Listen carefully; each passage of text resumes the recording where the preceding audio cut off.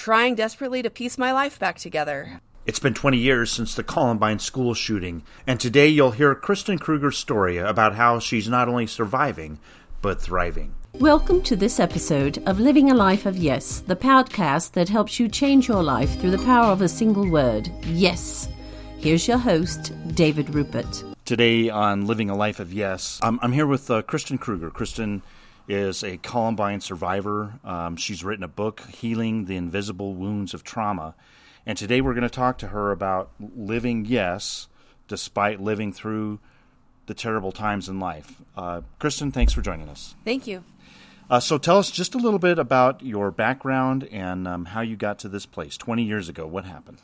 20 years ago, I was a senior at Columbine High School when the shootings happened on April 20th of that year.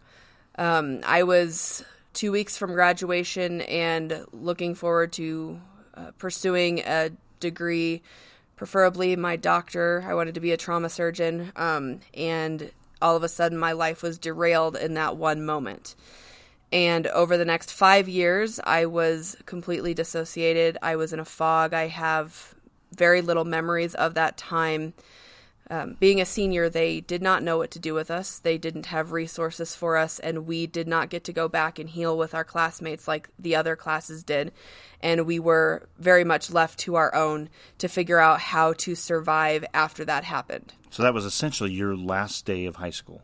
That was my last day of high school. They tried to get us to go back to a neighboring school for half days, but the trauma was so bad, I didn't go back, and it didn't really matter. In these 20 years, 5 of them were a blur. The other 15 you've spent doing what? Trying desperately to piece my life back together. After I woke up, is kind of how I call my great awakening after those 5 years, I decided that I wanted to do something other than just barely exist. So for the next 15 years, the first part of that I spent healing, getting to a place where I could function a little bit better and actually start to live my life the way I was supposed to, picking up the pieces of and creating a new normal and redefining myself into who I was now that I had survived that tragedy. So, a lot of people, when they go through trauma, there's different ways that people at the end of it, you look back. I mean, you've probably identified some of those in this book. How do people normally go through trauma? There's all kinds of different responses. There are many different ways that people deal with trauma, but I have found throughout my experience, I've worked in mental health and I am now a trauma therapist myself. I have found that people either shut down and stay that way unless they get the help that they need, or they've learned to fight and they claw their way back from that darkness and eventually emerge stronger and more resilient than they were before the trauma happened. The people who pursue their own healing and choose not to give up are the ones that are successful in actually redefining their life.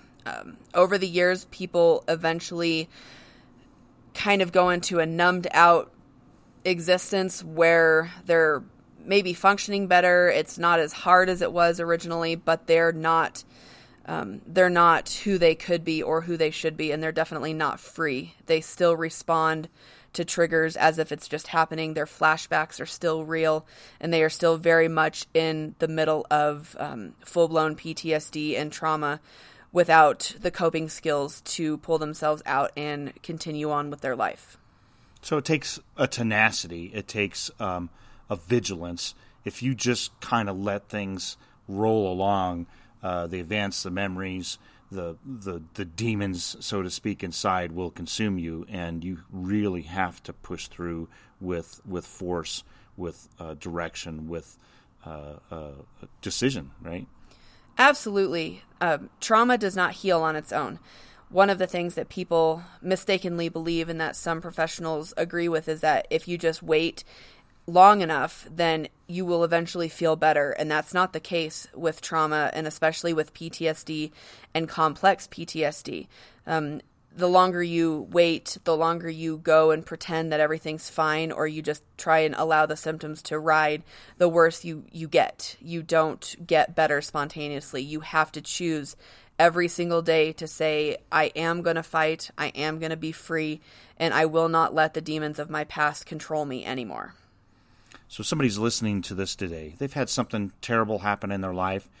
Sometimes there are things that we cause, which is kind of a different trauma, because that's self-induced trauma. You can't blame anybody but yourself. How would you address that? One of the things I had to learn after the shootings was that the shootings themselves were not my fault. I did not cause them. It was not my responsibility to fix that.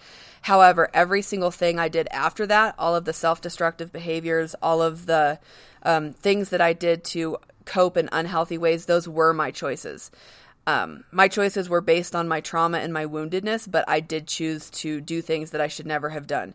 And that was probably one of the hardest things that I had to come to grips with, was that although the event itself was not of my own doing, the choices and the further trauma that I caused was mine.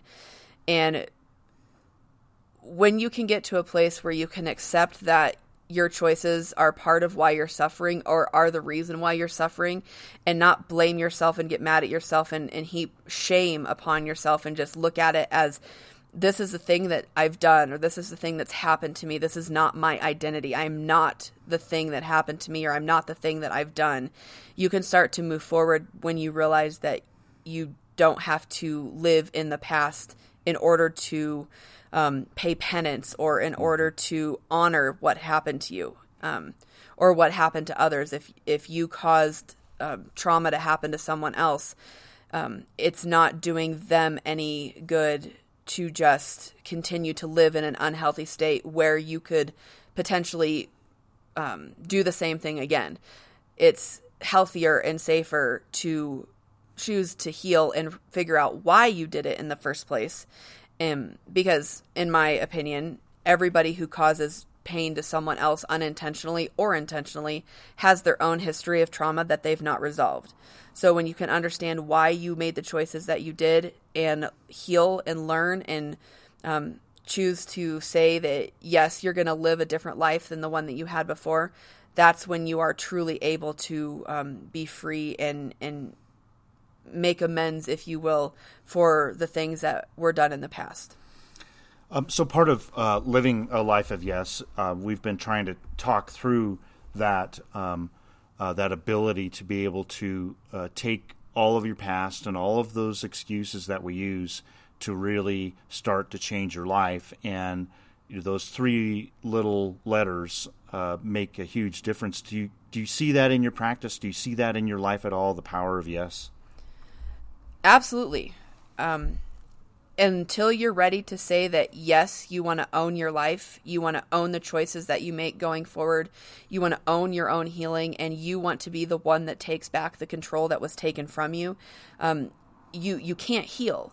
When you are constantly blaming other people, when you say, it's not my fault, or no, it's not as bad as it seems, or no, I'm not struggling as much as I am, you're perpetuating the pain that you're feeling and the pain that other people are experiencing because of your own pain.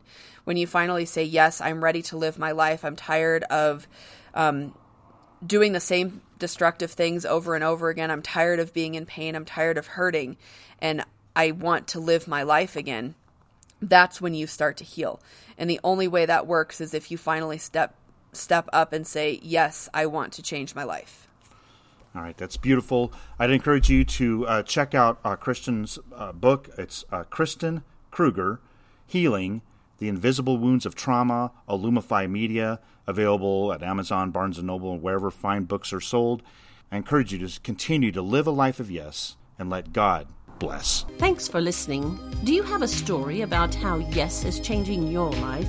We'd like to hear about it. For more information, go to davidrupert.com. Until next time, live your life of yes and watch God start to bless.